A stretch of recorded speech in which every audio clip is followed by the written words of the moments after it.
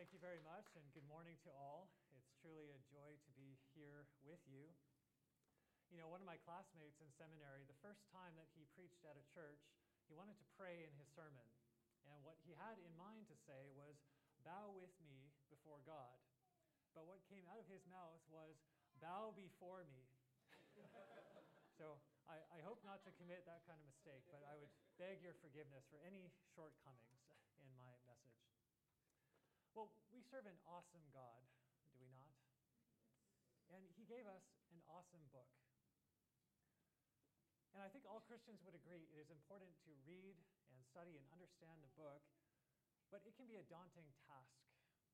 It's a huge book, isn't it? It's 66 different works of literature. We have narrative, poetry, prophecy, wisdom literature. How does it all fit together? I think understanding the Bible is kind of like putting together a puzzle. And what the church has done very well at is studying word by word, verse by verse, and chapter by chapter. And that is good, and that is necessary. But when you and I do our study, and we look at one chapter, it's kind of like getting this piece of puzzle. So we do our study, thank you very much. But what orientation does this piece go? And where does it fit in the big picture? Is it up there, down there, over here? We don't know. And there's a hole cut out.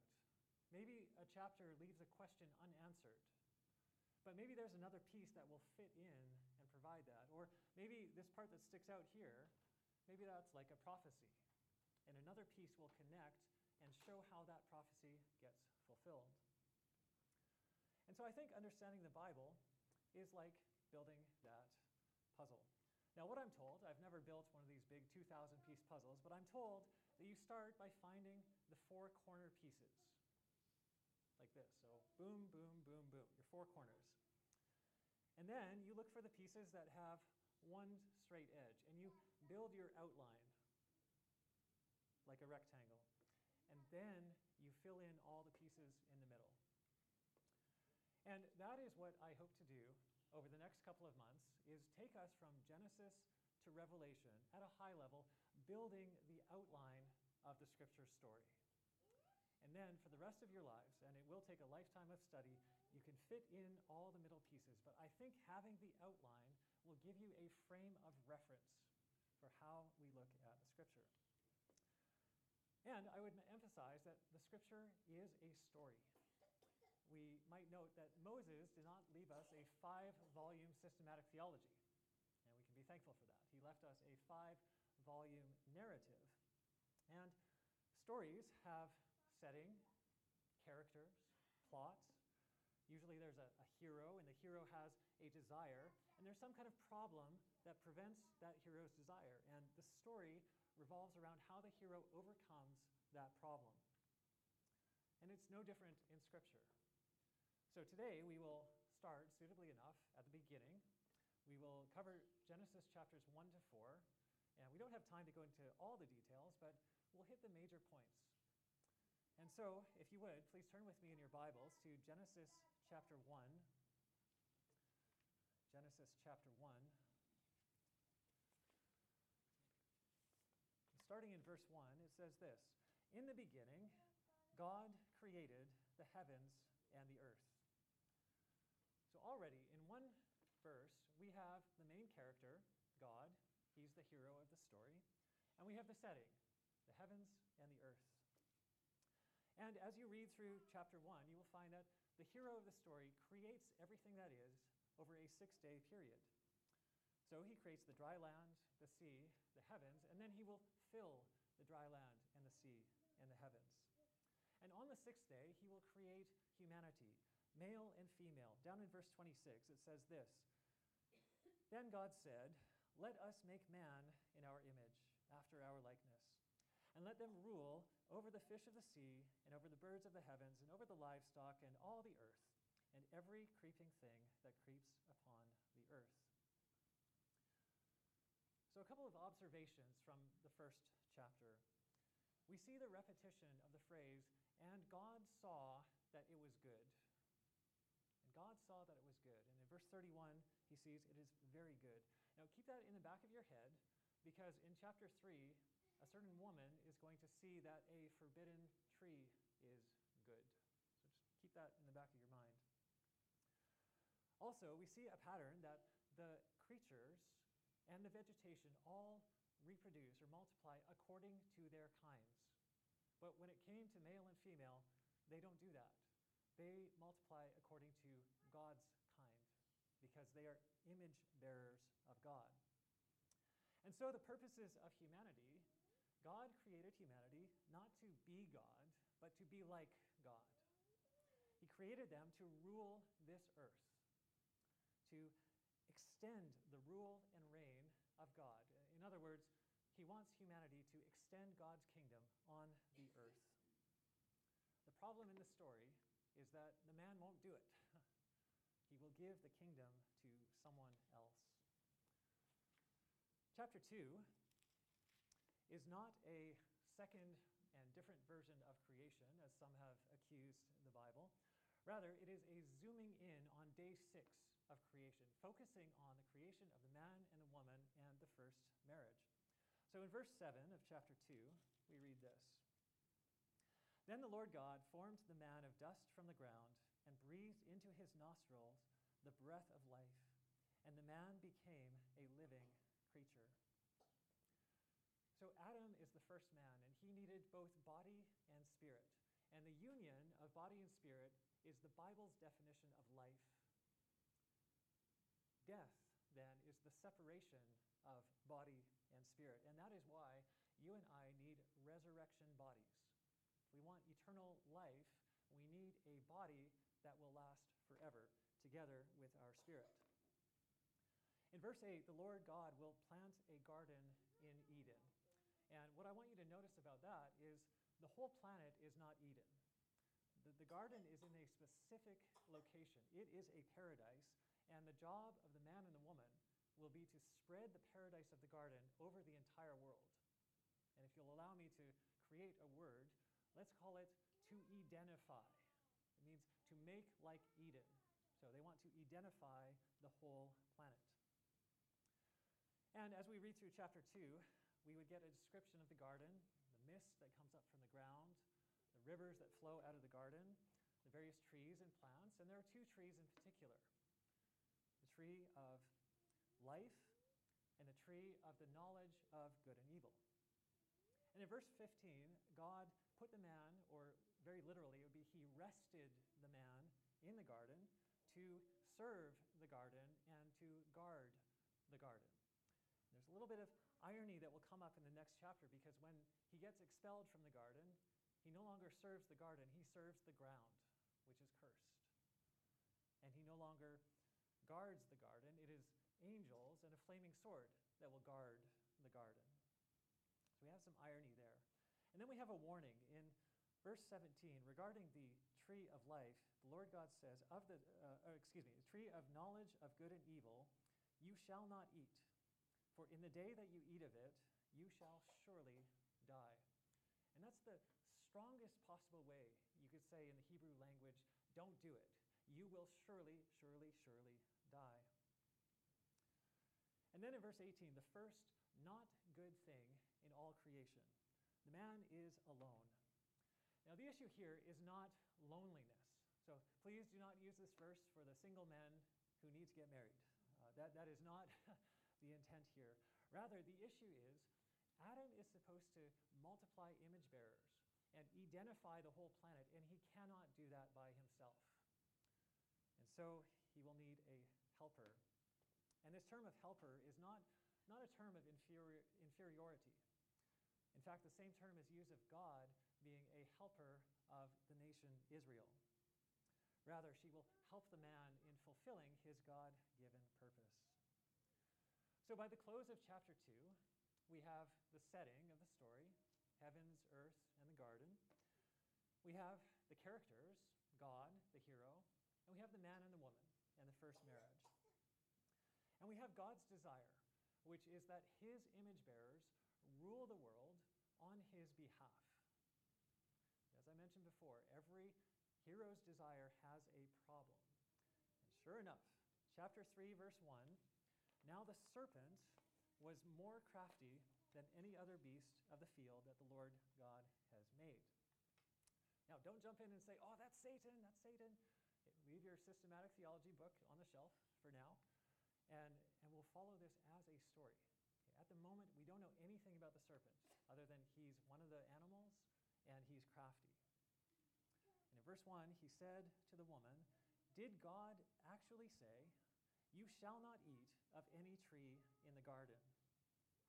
So he is promoting doubt in God's word, causing the woman to doubt what God has said is good and right. Remember, God saw that it was good.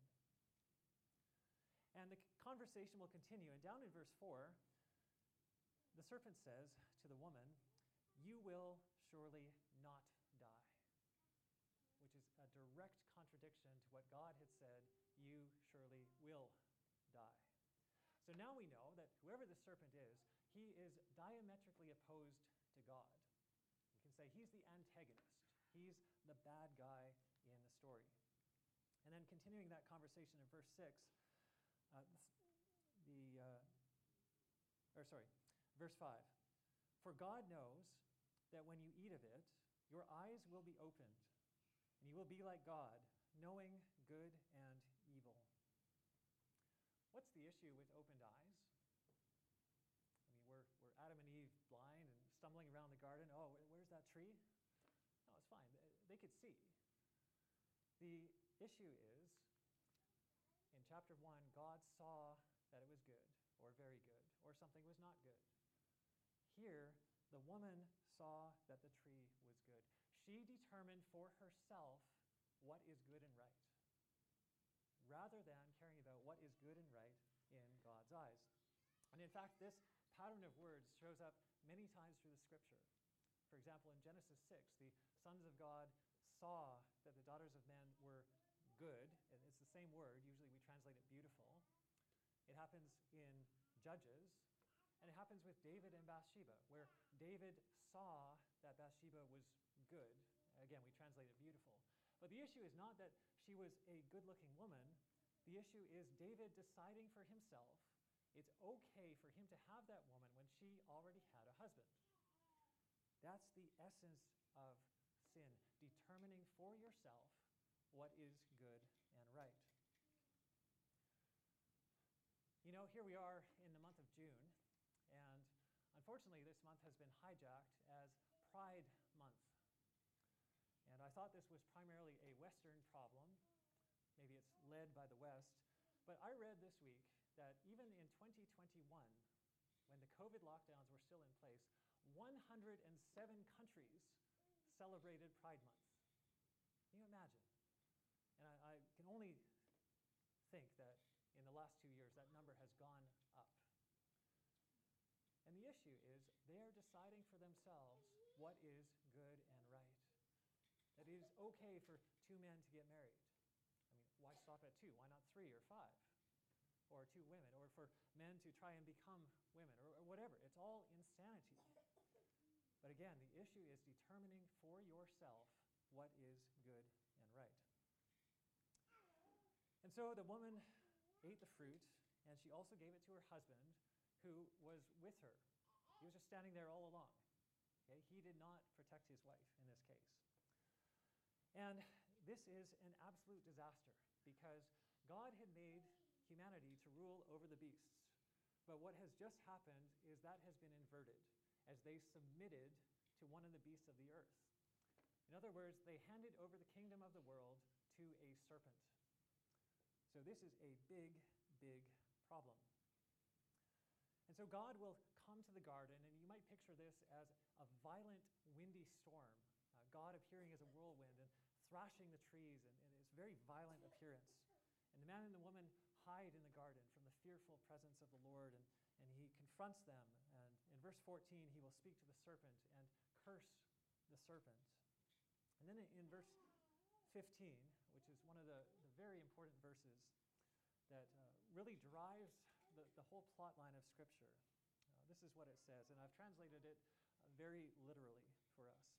"And I will put hostility between you and the woman, and between your seed and her seed. He will strike your head, and you strike his heel. Now, this is the verse that tells us there are two teams in this story. There are the seed of the woman, plural, and there are the seed of the serpent, plural. And all humanity is on one of these two teams. It also gives us, in this verse, the very first messianic prophecy. He will strike your head. And this is God speaking to the serpent. So there will be a promised son of the woman who will strike the serpent's head. Now, why the head? Well, if you kill a snake, you don't hit its tail, right? You need to hit its head. And that would be very good because the serpent is ruling the world. So if you strike its head, you kill it, you take back the kingdom of the world. So that is what will be the hope of the woman. And really, this verse is what is God's plan to resolve the primary problem in the scripture. We have a serpent ruling the world, and the man and the woman, they no longer have access to the garden, to the tree of life. The ground will be cursed. And they're hoping for this promised seed who will strike the serpent, who will bring humanity back to the garden, who will give them rest. So moving one verse ahead to verse 16 now, we have a slide for this. And again, this is a very literal translation here. And to the woman, he said, I will greatly multiply your sorrow and your conception. In sorrow you will bring forth sons, yet your desire will be for your man, because he will rule with you. Now, this verse is not about pain in childbirth. In fact, in your English Bible, it might say pain in childbirth, but that word almost never means physical pain. It refers to emotional turmoil, and it is not in the bringing forth of children generally, or even daughters. It is specifically about bringing forth sons, that she will have sorrow. Now, why is that? We don't know yet in the story, but chapter 4 will answer that. That her hope, as she has just been told in verse 15, she will have an offspring who will strike the serpent's head. And at this point, we have no idea that it will take thousands of years and many, many generations of the line of promise being passed down until we get to Jesus Christ. So for all we know at this point, the first child that's born could be the seed of promise. So she is hoping for that son. And that is why, in the last part of the verse, yet your desire will be for your man. Now, many translations will say for your husband, but that really doesn't make sense in this point.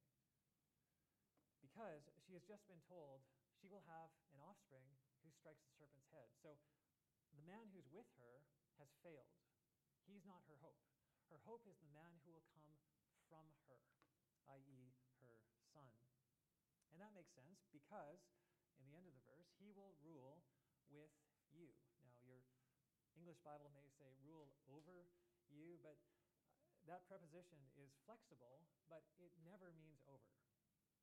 It means in, with, or by. Probably with is the best thing. And that makes sense because he will strike the serpent's head, restore the rule of God's image bearers over the earth, and rule with the woman. So that is her hope and her desire for this promised one. And then in verse 17 through 19, the Lord will speak to Adam. He will curse the ground, and it is, again, with sorrow, same word, that he will work the ground and eat of it until the day that he dies and goes back into the ground. So Adam is kind of dirt man. He came from the dirt, and he will go back to it. So we have a complete disaster here, right? Humanity is no longer ruling the earth. They've been expelled from the garden, no more access to the tree of life. The ground is cursed. They're condemned to die and return to the ground, and their only hope is in the promised seed of the woman. And so, in chapter 4, verse 1, it says this, Now Adam knew Eve his wife, and she conceived and bore Cain, saying, I have gotten a man. Now your translations may say with the help of. The problem is those words do not exist in Hebrew. There's nothing there. There's no helping happening in this verse. It is simply, I have acquired a man, comma, Yahweh, the Lord. Remember, back in 3:16, her desire was for a man, and now she has acquired a man. So Eve is hoping that this is the promised seed who will strike the serpent. And again, we don't know. It'll take thousands of years until Jesus Christ. Also, a stunning revelation from this verse is that she understood that the promised seed had to be God in the flesh. So already by Genesis chapter 4, we have a picture that whoever the Messiah is, whoever the promised seed is, he must be the God-man. And so Cain was born, and his brother Abel was born, and the two of them will grow up. And what it would literally say in the Hebrew is, at the end of days, Cain has a choice in verse 7. And this is also a very key verse and also hard to translate, but let's try to do it quite literally here. This is God speaking to Cain in verse 7. If you do good, remember, God saw that it was good, or the woman saw that it was good. And so Cain has a choice here to agree with God about what is good and right, or to decide for himself. That's his choice. If he does good, there's one word, rank. And what it means is having the rank as the firstborn son, meaning he would be the carrier of the promise. So that would be good.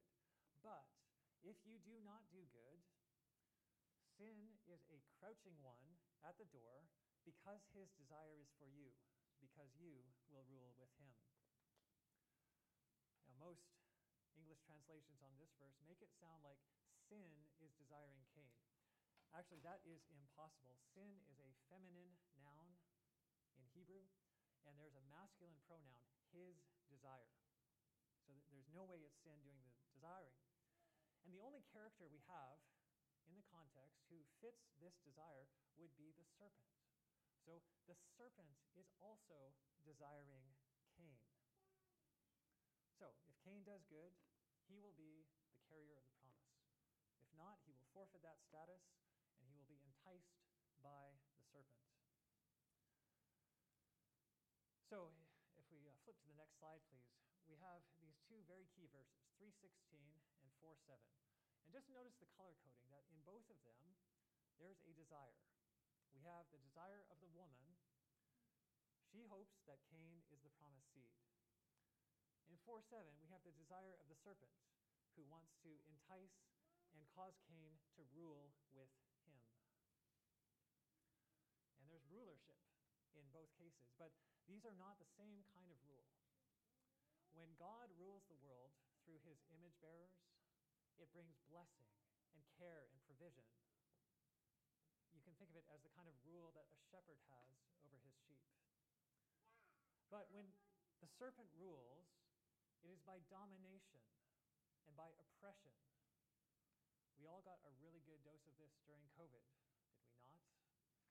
We felt the heavy-handed oppressiveness squeezing the life out of us.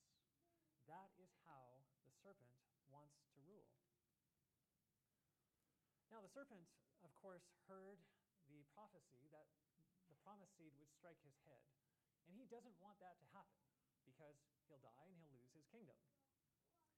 So what are his options? What can he do about that? Well, he can either deceive or he can kill. With Cain, he succeeded in deceiving. He deceived Cain and got Cain to join the rulership with the serpent.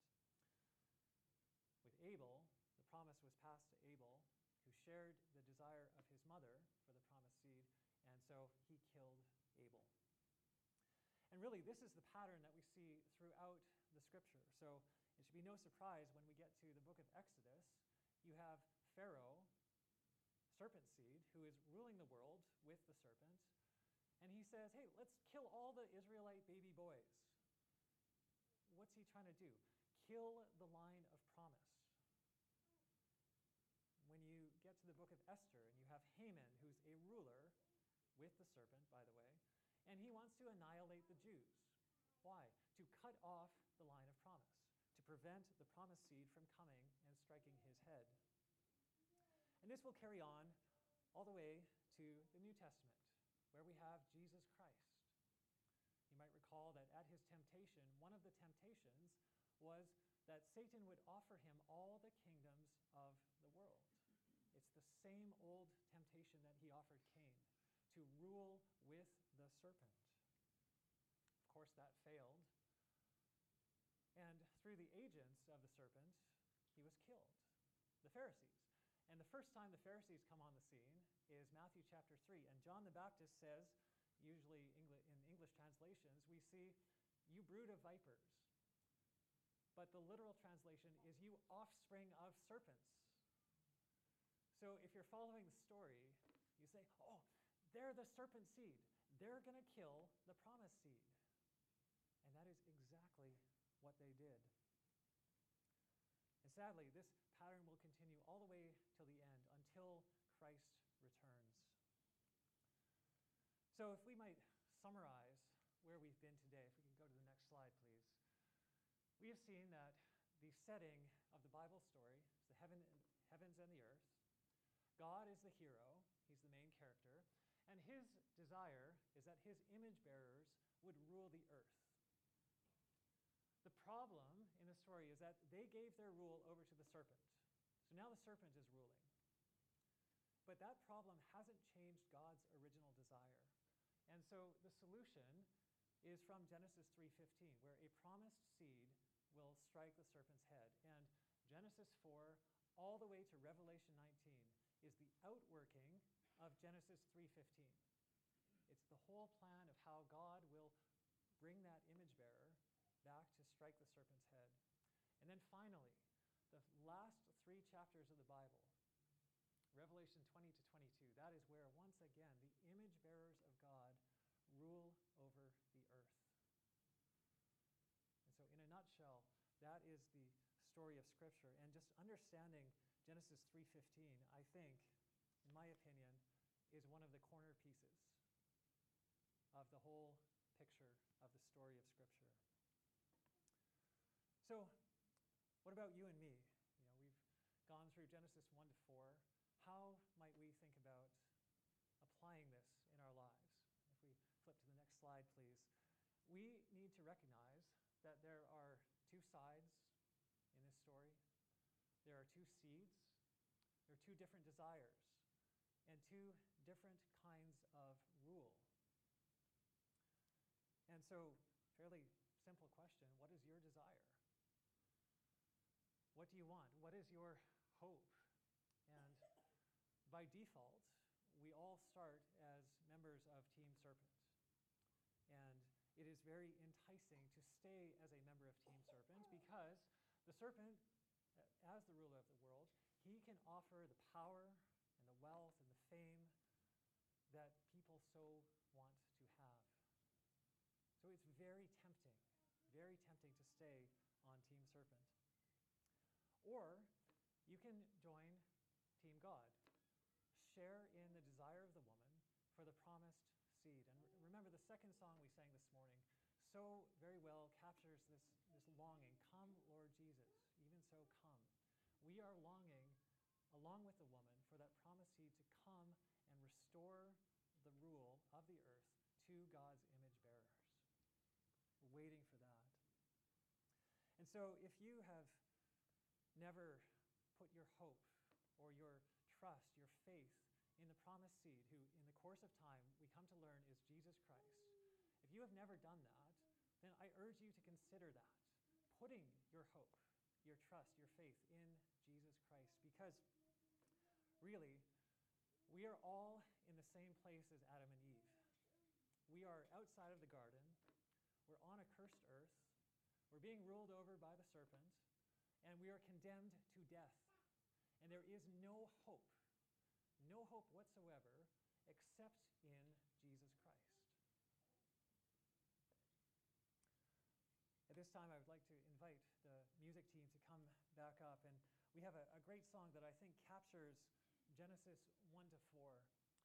And it talks about the glories of creation from Genesis 1, but it also, I think, captures the longing for the return of the Lord to rule the earth again. So this is a lovely song. So let's sing this together.